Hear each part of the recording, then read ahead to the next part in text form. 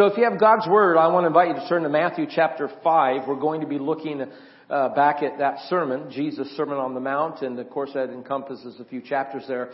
But for us, for this morning, we're going to Matthew chapter 5, and we're going to go to verse 8. And I want to invite you to put your finger there because we're going to come back to that real soon. So go to Matthew chapter 5, looking at verse 8. But before we read that, I want to begin by making a statement, or really kind of like share with you a topical sentence, so to speak, that will have everything to do with what it is that I'm saying this morning or sharing with you this morning. And the first thing is this that I want to say, that purity is not innocence.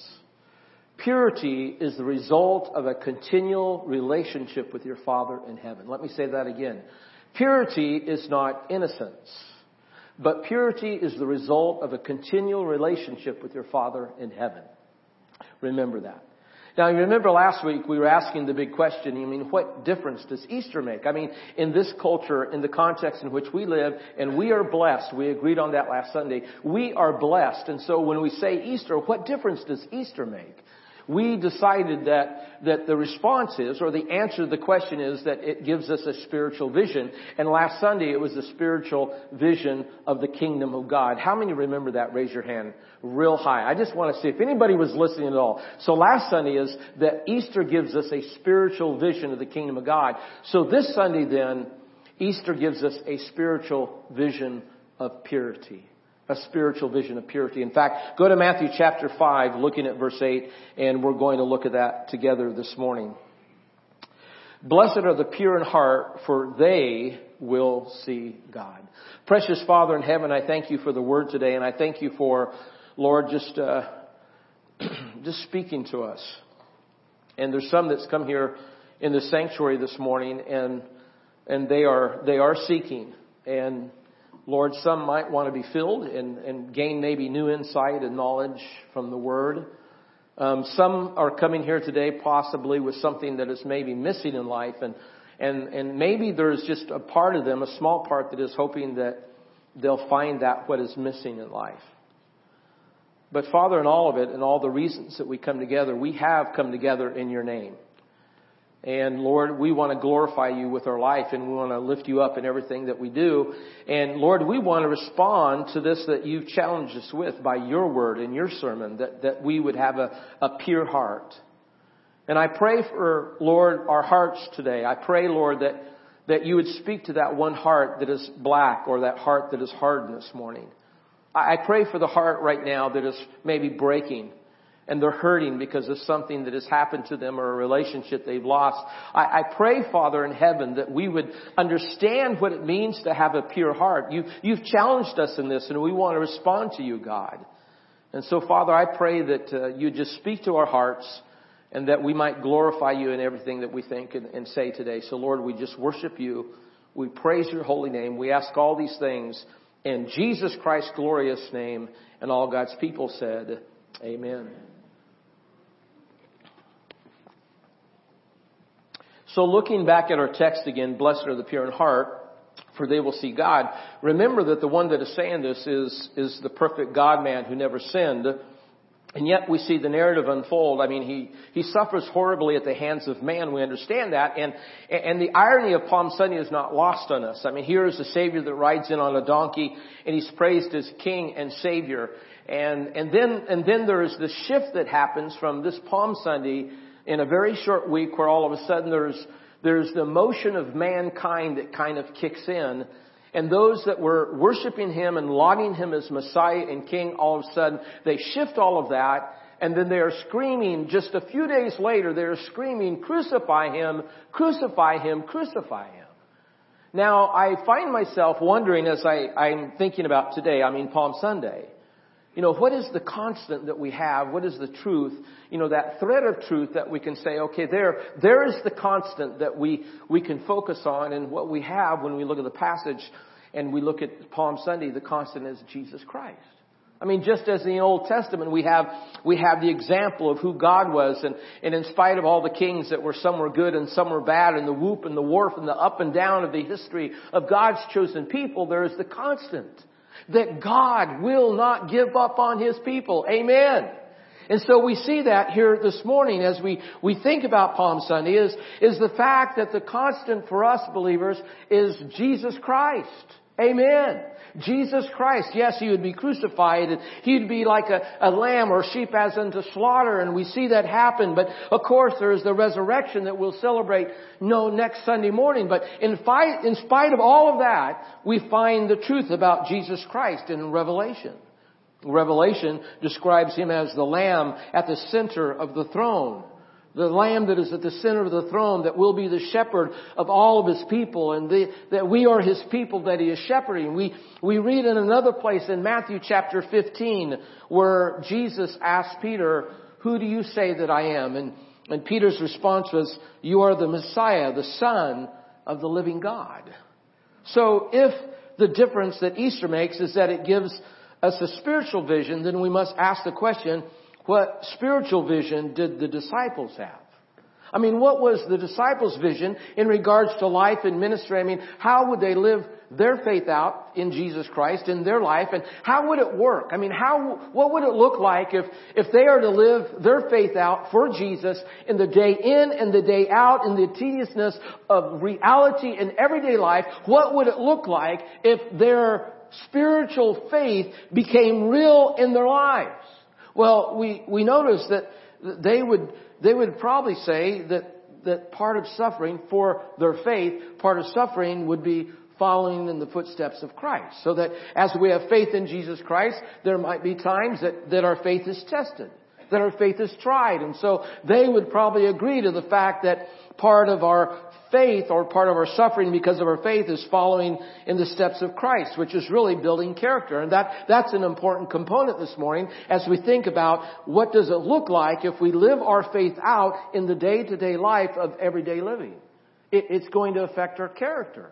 Amen? How many agree with that? That our faith in Jesus Christ, if we live it out, it's really going to affect our character. Raise your hand for just a moment. It's really going to touch us that way. Our character largely depends on our spiritual vision. And here in the Sermon on the Mount, Jesus' sermon, I should say, gives us a spiritual vision of what? A spiritual vision of personal purity. Because Jesus says here in the sermon, He says, Blessed are the pure in heart, for they shall what? They shall see God. So blessed are the pure in heart. So He kind of gives us the standard or this understanding that part of spiritual character is that we have a pure heart. In fact, in all indications of Jesus' sermon is knowing that we must grow in personal purity. We must grow in spiritual personal purity. Because why? Because it is building character in us. And as character is built up, then the result of that character is that we have a pure heart. Amen. And those that have a pure heart, they do what? Those that have a pure heart shall see God. Amen. So how do we break this down? Look at the passage for just a moment. First off, I'd want to say that God makes us pure by His grace. Anybody agree with that this morning? God makes us pure by His grace. We know in Ephesians 2:8-9 it says, For it is by grace, this is not of ourselves. For it is by grace, this is not of ourselves, but is a gift of God, that we have everlasting life. And so we recognize that the very component of having faith, that faith is something that God gives us so that we might be purified. So Jesus Christ, we're saying that Jesus Christ purifies us. So we know that we are made pure by the grace of God. It's nothing that we do, nothing that we can earn, nothing that we can deserve by our behavior or our action, because we are made pure by the grace of God. Amen. But then the second thing I would say is that God leaves some responsibility on us for our personal purity. Let me explain it like this. One guy translates this truth in biblical terms by speaking about our inner sanctuary versus our outer courts. He says that our inner sanctuary is the place where the grace of God comes in. It's in the inner sanctuary that God washes us and makes us clean as the white driven snow. I mean, it's in that inner sanctuary that we enjoy the presence of the Lord. It's the outer sanctuary, or it's the outer courts that sometimes that we become stained.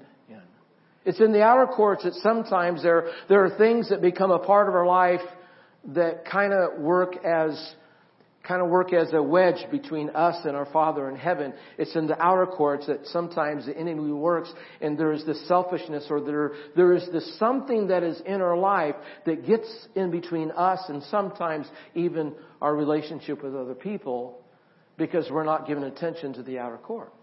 It's in the inner sanctuary that the Lord comes in and He purifies us and He forgives us of sin, and we rejoice in that. It's in the inner sanctuary that we come in and we enjoy worship with the worship team, and we enjoy reading the Word of God, and we can say, we can say that we even know God in the inner sanctuary. But sometimes, friends, it's in the outer courts.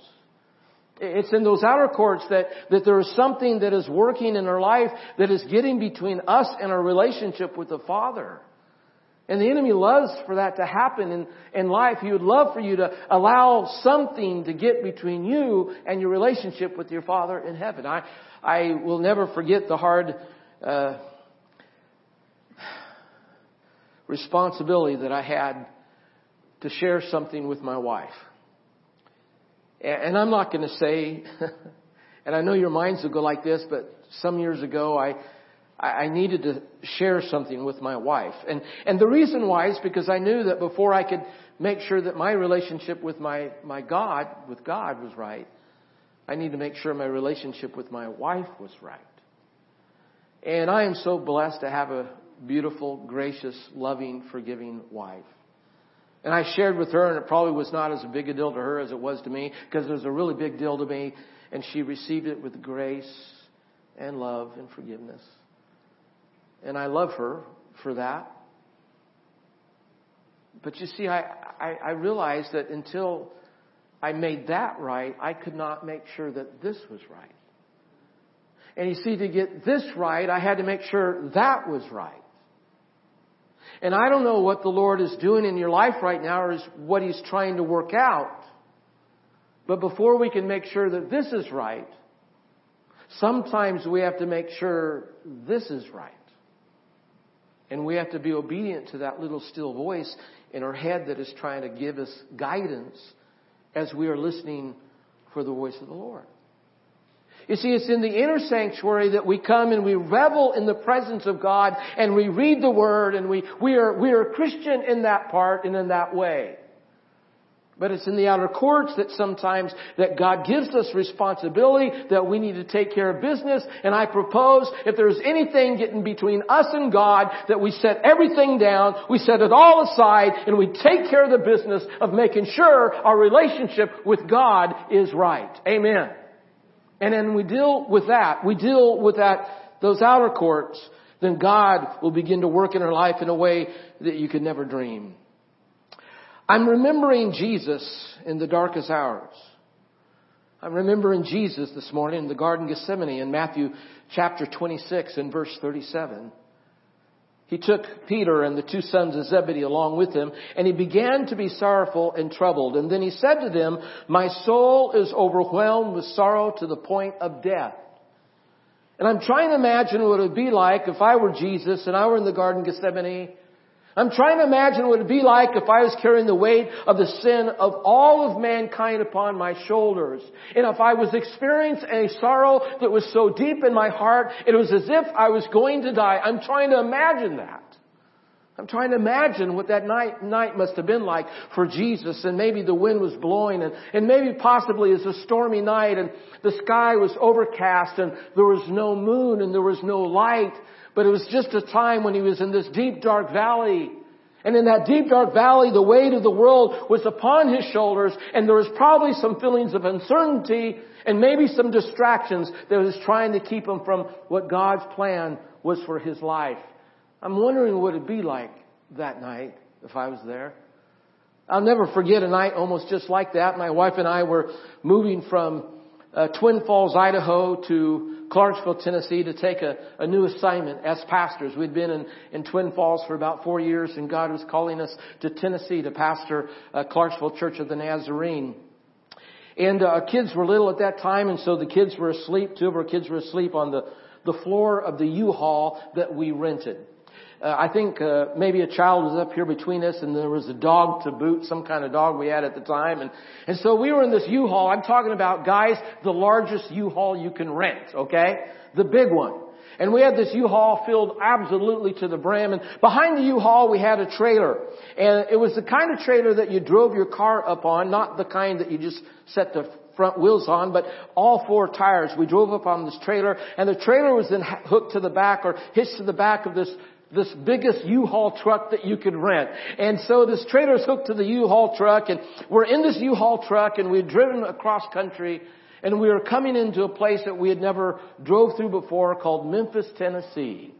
Now, I don't know if you've ever been to Memphis, Tennessee, but the off-ramps in Memphis, Tennessee are nothing like the off-ramps here in the West. Here in the West, I'm used to off-ramps that are like a mile long, and you have plenty of time to slow down. And there in Memphis, Tennessee, the off-ramps are nothing like that. In fact, this particular off-ramp is only about 200 feet long, and then after 200 feet, there is this right turn. I mean, there's an elbow in the road with a right turn. At the end of the 200 feet, there is this gigantic sign with chevrons on the sign. I mean, this sign is huge, about big as a car, at the end of this off-ramp. And I'll never forget that night. We'd been driving all day, probably for about 12 hours.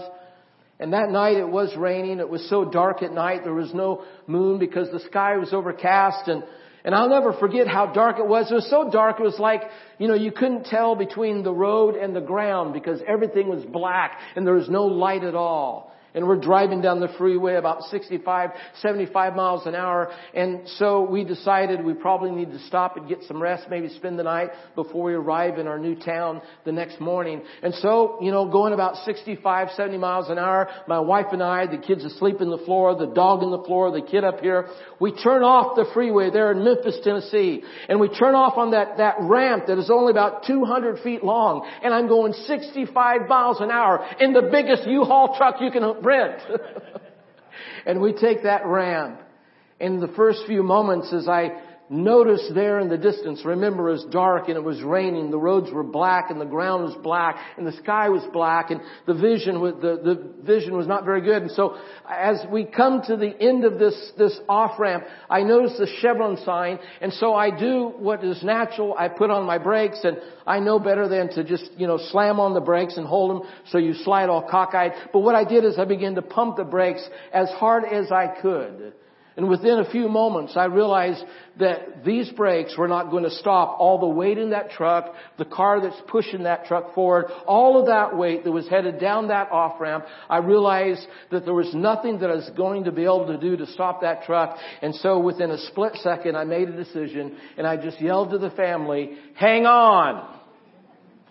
And folks, we slammed into that chevron sign. And I don't know what kind of technology they had going there, but we slammed into that chevron sign and it burst into 1,000 pieces. And I didn't know whether there was a cliff on the other side of that sign. I didn't know if there was a river on the other side of that sign or a pond. I didn't know what was on the other side of that sign. Maybe there was a cement wall, but what was on the other side of that sign was a gentle sloping grass berm. And so we blew through that sign. It shattered in 1,000 pieces.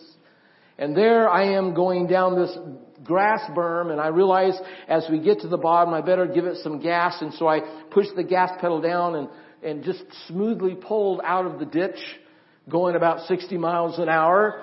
Pulled to the side of the road. There was a gas station. Pulled into the gas station and sat there hanging onto the steering wheel going like this. And we're looking at each other. I thought for sure that the front of the truck was going to be destroyed. Well, I get out and I walk around and I look at the front of the truck. And folks, there's not a scratch on that truck. Not a scratch. In that split second, in the midst of the rain and the darkness and the fear and the uncertainty, I had no idea what the outcome was going to be like. Sometimes life is exactly like that.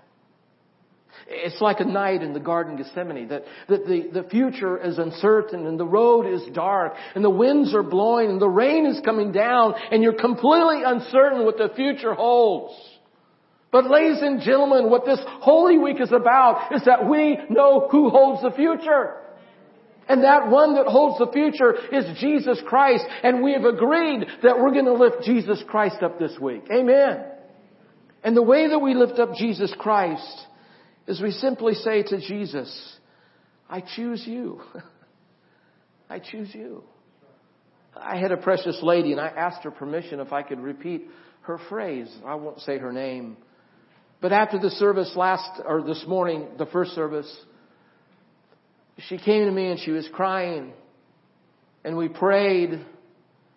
And the phrase that she used, what she said, is she said, I can't choose Jesus. And I can't choose Jesus. And then she burst out crying some more, and she says, I need Jesus. I need Jesus. And maybe it shouldn't be as mechanical as, okay, I choose Jesus. But maybe it should be as authentic and real as I need Jesus. I need Jesus. I need Jesus. Oh boy. I need Jesus. I don't know what you're facing. I don't know how dark the road is, and maybe it is dark and stormy, and your future is uncertain. But man, I know this, that Jesus Christ is the answer. Jesus Christ is the answer. Amen. I was doing my hot tub ministry last night. We live in an apartment complex, and I've shared with Paul some of my experiences, and Pastor Paul says, "Oh, you have a hot tub ministry." I said, "I like that." My wife and I were there last night, about 20-man type of hot tub, and there's two 28-year-old men, probably 30-year-old men, and two women, and we're over here by ourselves, being quiet. And then they start talking across the way there. They start talking about space, and they're talking about string theory, and they're talking about, creation and how it happened and all this. And I could tell from their conversation that they're completely unchurched. And so I could not help myself. And so I go over, and as soon as I start moving to barge in on these strangers' conversation, my wife gets up and leaves. So you can't say anything. You don't know what I said. So I sincerely, I go over there, wait over there, and in the hot tub. And I said, can I ask you guys a question here? You're talking about a lot of really interesting stuff. And they said, well, yeah, they're very open. I said, my question for you tonight is, if you were to die, where would you spend eternity? They were just, befuddled. And then they asked the question, another question, and I got to tell my story. And we talked about God, how God is the creator of the concept of time and space, and He's outside of that. Talk about other interesting scientific things. But ultimately, what I got to share with them, that the answer is Jesus Christ. The answer is Jesus Christ. And I had this opportunity to lift Christ up. And I give God the glory for that. The answer is Jesus Christ. We're agreeing that we're going to lift Christ up this week. Amen?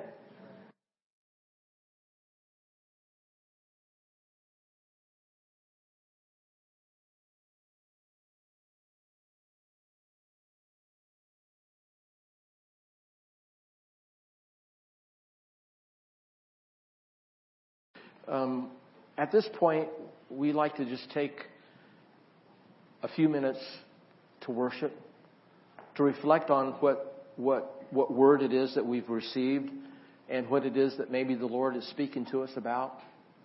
So today, it is maybe a time for us to lift Jesus Christ up.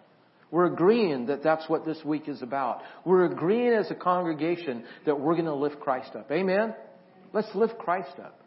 And maybe that needs to happen in your heart, in your mind this morning, that you need to lift Christ up. I mean, you're feeling that the Lord is speaking to you, or maybe you're hearing that small, still voice that is saying, I love you. I want relationship with you. That's God speaking to you. And you're saying, I choose you, God. I need you, Jesus. No, I need you, Jesus.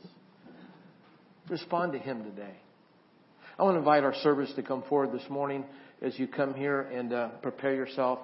And so if you're a guest with us, we have the bread here that represents the body of Christ, which was broken for you, preserve you blameless unto everlasting life. you will take this and receive it because Christ's body was broken for you. This is gluten-free bread, so all can participate. All can recognize that Jesus gave himself up for you. And so you can respond that way, or you can come over here and light a candle and bring a prayer. Just say a prayer to the Lord, or write a prayer request down over here, and there'll be some people nearby. So let us just worship. Let's respond. Let's worship while we're responding. And maybe we're saying today, Jesus, I need you. I need you.